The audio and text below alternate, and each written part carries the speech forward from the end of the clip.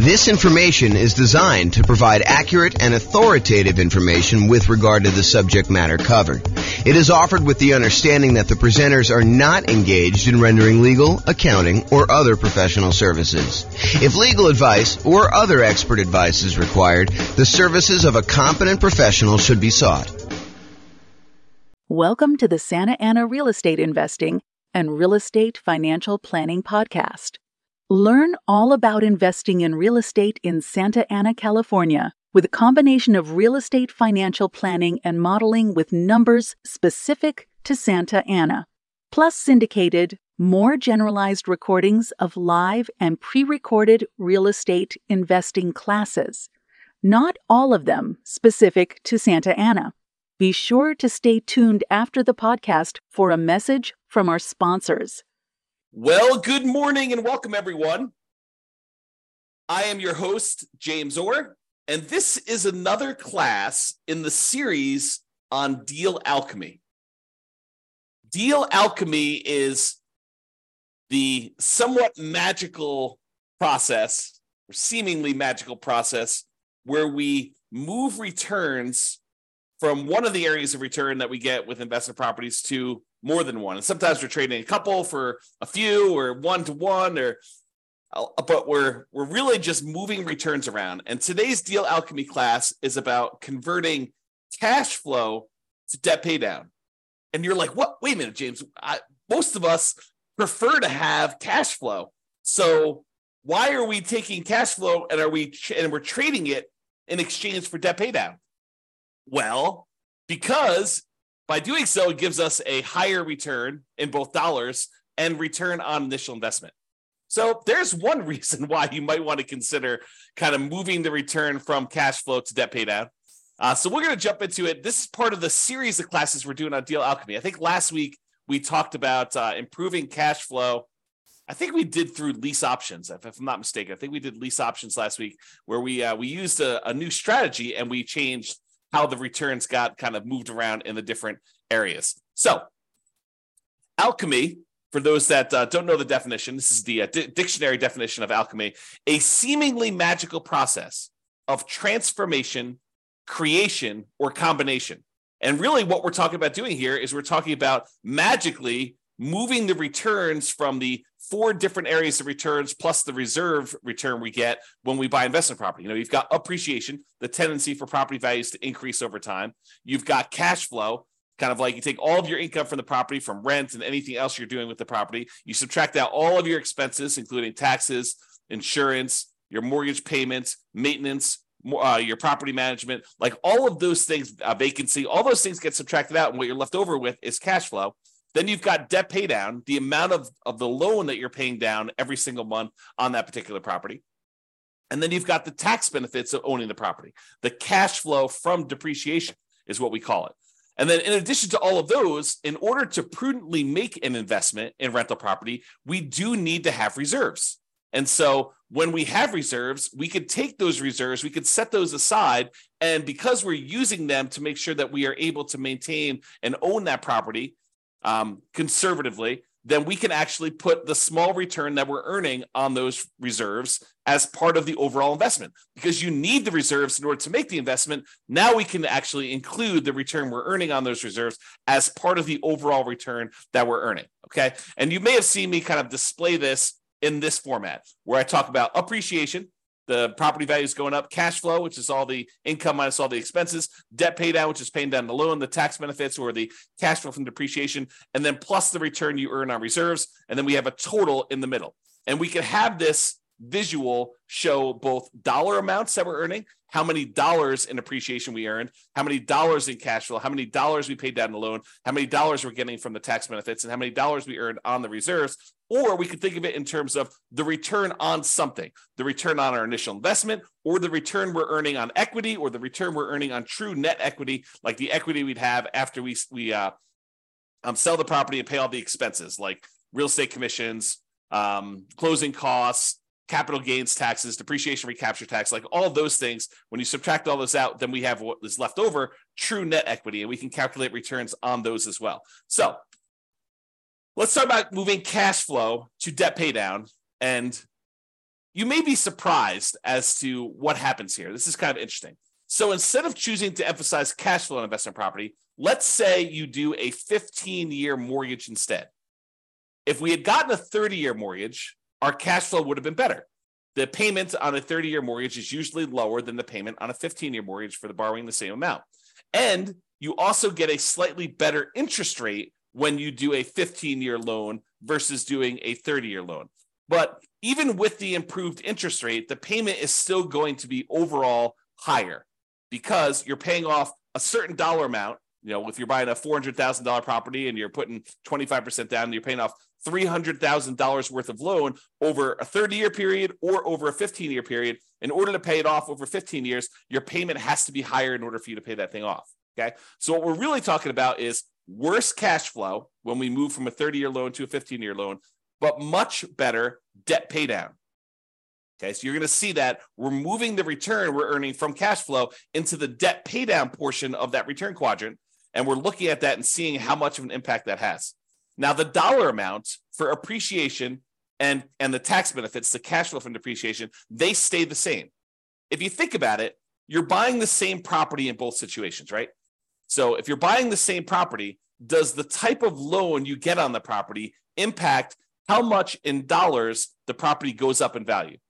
No, if you buy a property, that property is going to go up whatever it goes up or down, depending on what market you're in and what's going on in the marketplace. But in most cases, that property is going to go up the same amount, whether you have bought the property free and clear, or you bought the property with 100% financing, or you bought the property with 50% down, or 80% down, or you got a 30-year loan or a 15-year loan. It doesn't matter. If you buy a $400,000 property, as an example, and it goes up 3%, that means that it went up $12,000. It doesn't matter what loan you had to do that, okay? Now, in addition, when you buy a property, the price you pay originally, after you subtract out the value for the land, the value of the building we can depreciate for residential properties over 27 and a half years. So again, that doesn't matter what type of loan you got or how much you put down. The amount you're earning from depreciation, and specifically cash flow from depreciation, stays the same. So it doesn't matter what loan type we got, the amount from appreciation and cash flow is going to stay exactly the same. Now, a higher mortgage payment, because you're getting a 15-year loan than a 30-year loan, means that you should set aside more in reserves. Because when you want to think about your reserves, you're setting aside the money that you need to hold the property for a certain period of time. So for example, if we're setting aside 6 months of reserves, by having a higher mortgage payment, we need to set aside 6 months of that higher mortgage payment rather than the 6 months of the lower mortgage payment we would have if we had put if we had decided to do a 30-year loan. Okay, so the higher mortgage payment means you need to set aside more for reserves. That ends up changing the amount you have in reserves, and therefore the amount you are earning on the reserves. If you have $10,000 in reserves versus $8,000, then the amount you're earning on those reserves actually has gone up a little bit. Okay, that just makes sense, right? Now, the dollar amount for cash flow, for debt pay down, and for the reserves changes, right? Our cash flow is actually going to go down a little bit. The amount we're paying down on the loan is going to go up a little bit, and the amount we're earning on reserves is going to go up a little bit. The dollar amount for the appreciation and cash flow from appreciation, they do not change at all when we switch from a 30-year loan to a 15-year loan. And I'll show you this visually here in a second. Now, more reserves also means that we have more in the denominator when we're calculating our return on investment calculations, okay? Because we count the reserves as something that we needed to invest in order to buy the property. So in order to go acquire property, we definitely need the down payment amount. We definitely need the closing costs. But what I'm telling you now is you also should set aside the reserves you need in order to prudently own that investment property. And by putting that reserve aside, then that should count as part of the amount of money you needed to make the investment in that rental property. So that needs to be included when we do our calculation for return on investment. Anyone who is using like someone else's spreadsheet, not the world's greatest real estate deal analysis spreadsheet that automatically does this for you, but anyone using these other spreadsheets, you're analyzing your deals incorrectly. Another way of saying it is you're lying about your returns. If you think about it, if you're using someone else's spreadsheet and you're analyzing a deal and you're saying, look, I'm getting this return, and you're not including the amount you need for reserves in your return on investment, you're basically saying, either one or two things happening. Number one is you're actually saying that you can make this investment without the reserves, which you cannot. I mean, the lender's going to require reserves. So that should tell you something, that they're going to require it if you go do the thing. And that you think that you can make this investment safely without having some money set aside for reserves in case there is any type of vacancy, or you do need to make some repairs on the property, or there is some CapEx or something like that. So we all know that you need reserves. So if you're not saying that you have reserves in here, then you're lying about your return. So you have to include the reserves on there in order to make a true calculation of what your return on investment is. Doing it any other way is lying about your return. It's inflating your return. It's the return you tell at a cocktail party when you want to brag about how you're doing in your real estate investments, right? I mean, that's what you're doing. You're going to tell your friends, look, I put no money in this deal, so I'm getting an infinite return on my investment. There is no way you can have no money in a deal because you have to have reserves. So you're always going to have something in the denominator. Okay? All right. Enough of that little side tangent there.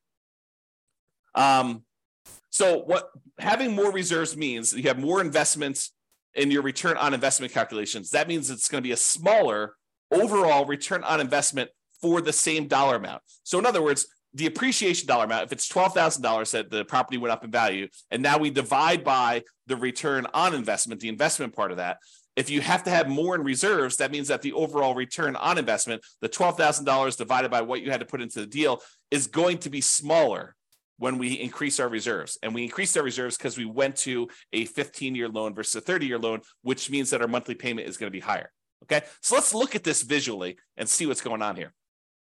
So this is where we have the traditional rental. We have this amount in appreciation. We've assumed it's $11,011 per year. Cash flow is $2,330 in the first year. The amount you pay down in the loan is $2,779. The tax benefits from the cash flow from depreciation is $1,700. Okay, so these four plus the amount you're earning on 12 months of reserves at 8% is $2,203. So the total amount you're earning is $20,023. That's your return by buying this property in the first year. Now, by going and converting this and this is a 30-year loan, by going and converting this 30-year loan to a 15-year loan, we're going to change the return from cash flow. Your cash flow is actually going to go down a lot, and your debt pay down is going to go up a lot. However, the appreciation dollar and the tax benefit dollar are going to stay the same, and the reserves are also going to change because we need to have more reserves. Okay, so when we do that, it looks like this, the 15-year mortgage on the right. So appreciation is the same. The amount in cash flow went from $2,330 positive, about $200 a month, to now it's negative $4,024. And you're thinking to yourself, James, that's crazy. I went, almost $6,400 worse by doing this 15-year mortgage. Yeah, you definitely did. But where did that return go? It went from cash flow down to debt pay down. And you'll notice it's not one-to-one. It's not like you move $6,400 down in one spot, so you obviously go up $6,400 in another spot. It is not a one-to-one correlation. You don't get $1 by moving it from one spot to another. Sometimes it's a lot more. Sometimes it's less. Okay, so you got to go and look at the math and see what happened here. So now we went from earning $2,779 paying down the loan, so now we're paying down $10,551. Just by changing from a 30-year loan to a 15-year loan and the slight changes that are related to that. The one change that's probably most predominant is the fact that your interest rate is a little bit better on a 15-year mortgage than on a 30-year mortgage. Okay, so now the tax benefits also stay the same. They're both $1,700. And because we had to increase our reserves, we went from earning $2,203 to earning $2,762. Okay, so that's about $500 more. Now, overall, the return went from $20,023 for the entire thing, all 5 areas of return, when you had the 30-year traditional rental. Now it's going to be $22,000 even. So you increase your overall return by about $2,000 just by changing the loan. But the characteristics of the investment are very different, right?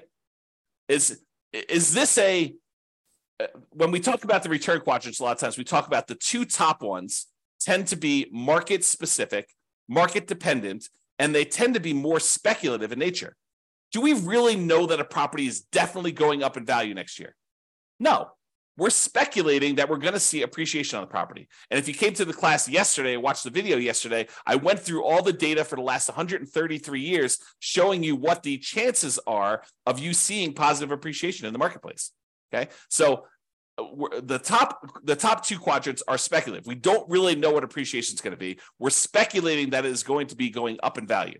It could go down. It could stay the same. It could go up. It could go up more than what we're estimating. It could go down more than what we're estimating. Really, we don't know. It's speculation. The same thing is true for cash flow. And a lot of people, especially newer investors, want to argue with me. They're like, no, cash flow is fixed. I know the rent I'm getting on my property, and I know the amount of my expenses. And I'm telling you, you do not. Rents change over time. Sometimes rents go up. Most of the time, rents go up. However, rents can go down. You could have gotten really lucky and got really high rent last year. And this year, because your tenant had to move out, you had a vacancy, your tenant got evicted right between Thanksgiving and Christmas, and you tried to re-rent the property between Thanksgiving and Christmas, and you did not get the rent you thought you were going to get, and now rents are lower. Or there were unexpected repairs on the property, and instead of having 10% set aside for maintenance, you needed 20% set aside for this year. Cash flow is speculative as well. Okay, so these two top ones are more speculative in nature. The two bottom ones are more certain in nature. The debt paydown one is a contract between you and the lender. If you make the payments as agreed, you get this return. It is not dependent on what the market does. The property values can go up and down. It doesn't matter. You're getting that debt paydown. Your cash flow can go up or down. It doesn't matter. You're getting this debt paydown return. So the bottom ones are more certain, less speculative in nature. In some cases, we would say they're as close to being guaranteed, in quotes, as you can get without them being guaranteed. Okay. The tax benefit one, unless they change tax code and they change how depreciation works, and they don't allow you to have the retroactive thing that you had, the grandfather you in on any properties bought before this date, unless they change that too, you're getting this tax benefit. Okay. That's a certainty based on tax code. So these two bottom ones are less certain. So what we just did by going from a 30-year loan to a 15-year loan is we moved away from more speculative returns to more certain returns. Now, sure, the cash flow can still change, right? This number can still change. It can get a little better, it can get a little worse. But this number is now more certain. So we've moved some of our return to being more certain than before. Okay? And the return on reserves, those are somewhat speculative as well, depending on what you're investing in, right? We've assumed you're earning 8% return on the reserves that you have, and that's you assuming that you're investing in whatever you want. In most cases, I think a lot of folks are going to invest in some type of index fund and have some type of ratio where they're going to keep a certain amount liquid in savings and then a certain amount in addition in backup reserves, where if they had to access it, they have the money available, and that's how you're earning that return. Okay? So if we look at those returns, that's what happens in terms of dollars. Now let's look at it in terms of what the percentage return on investment was. So before, the appreciation return was 8.97% return on investment. We took this $11,011 and we divided it by the amount of investment we needed to make, including the reserves, in order to get that dollar amount. And so it's 8.97%. The return from cash flow was 1.8%. The return from paying down the loan was 2.29%. The return from the tax benefits, the cash flow from depreciation, was 1.38%, and the return on your reserves was 1.79%, for a total return on investment with 12 months of reserves, that's what R12 is 16.24%. That's for the 30-year loan. Now, when we go to the 15-year loan, the return from appreciation and tax benefits, they do change, even though the dollar amount is the same. The dollar amount is still that $11,000 or the $1,700, but because the amount we have as our investment, we increased our reserves, so that amount went up. The overall return actually went down a little bit. So appreciation went from 8.97 to now 8.49. It dropped a little bit, not because we're earning less in dollars. In fact, we're earning the same in this case, but overall on all of returns, we're earning a little bit more. But because the amount we had to invest increased the tiniest bit from that extra reserves. Okay, so the overall appreciation rate went down a little bit. Cash flow went down a lot because we converted that 30-year loan to the 15-year loan. Now we're negative 3.23. The debt paydown return went from 2.29 way up to 8.21, and the tax benefit one dropped just the little tiniest bit because of those extra reserves. And the amount we earned on reserves went from 1.79 to 2.13. So the overall return on investment by changing from a 30-year loan to a 15-year loan went from 16.24 to 16.91. We increased our overall return on investment, even though we increased our investment amount a little bit by adding the additional reserves, by going from a 30-year loan to a 15-year loan. And that is why, even though the overwhelming majority of real estate investors, especially newer investors, are hyper-focused in on cash flow, and I think it's partially because they believe that that's what's going to get them to financial independence fastest, when that may not exactly be true. We'll talk about this in another class, but the idea is they think that they're going to use the cash flow in order to be FI, when in fact, some of the properties that they're going to own will probably be their cash flow properties, but other ones are going to be used as rocket boosters to get higher returns. Then you're going to either sell or refinance, or in other words, get rid of those, use that money in order to then pay off other properties. That tends to be one of the faster ways to achieve financial independence using real estate. But it's a strategy that if you're not looking really far ahead and saying, okay, these are the properties I know I'm going to keep, they're the ones I'm going to own in retirement that I'm going to be using to fund my retirement with their cash flow. These are the ones that I really just need to maximize the return with, because really what I want to end up doing with these is sell them off to then pay off the other properties to get cash flow. So you need both in most cases, unless you're just willing to, buy the properties you need and let the cash flow increase over a long enough period of time. But it's faster for you to do the other strategy where you sell off some properties and you end up paying off other ones. And if you come to some of the classes where we talk about the comparing the strategies, in the 304 markets across the US where we've done the analysis on all these, then you'll see that sometimes it's better to use those more aggressive payoff strategies later on, which means the rocket booster, the improved overall return tends to be better. And that could be an example here. Okay. Now, sure, you do need to account for, the negative cash flow and how you're going to fund that negative cash flow, and whether you're thinking about it as an investment or you're thinking about it as setting it aside. Yes, there's all those discussions, which we talk about in other classes. Okay. All right. I just want to show you what the difference was in the amount you needed for reserves. So this shows you the total amount you needed for your investments when you're talking about return on investment. So when we do the traditional rental, it's $134,000 in order to buy this property, or $141,000. So it increased by about $7,500 or so. $7,600 is what the difference was that you needed to have in reserves to go from that 30-year loan to the 15-year loan. Okay. And then this just breaks down where the returns come from. It's just the same numbers that we had before, where it's just showing you the values doing that. And then this is your return on investment numbers to kind of give you an idea of what those are.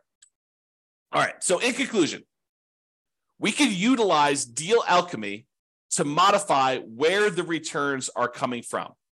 We can move the returns around. We could say, hey, let's give up some appreciation in order to have improved cash flow, like we talked with lease options. Or we could say stuff like, let's give up some cash flow in order to improve debt pay down and improve our overall return. That's what we covered today. And there's other variations to this, which we'll cover in future classes on Deal Alchemy. One example, the one that we did today, is changing the term of the loan, 30-year mortgage to a 15-year mortgage, to see how that changes things.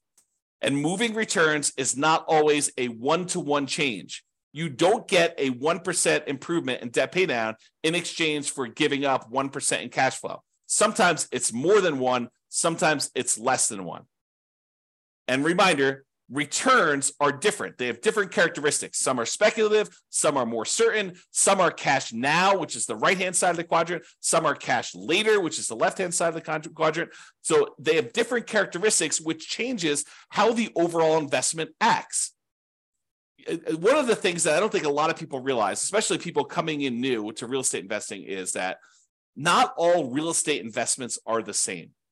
And that you can change how you approach the investment, and it changes, absolutely changes how the returns are balanced, like where they are. Is this more of a speculative play? Is this more of a certainty play? Is this more of a cash now play? Is this more of a cash later play?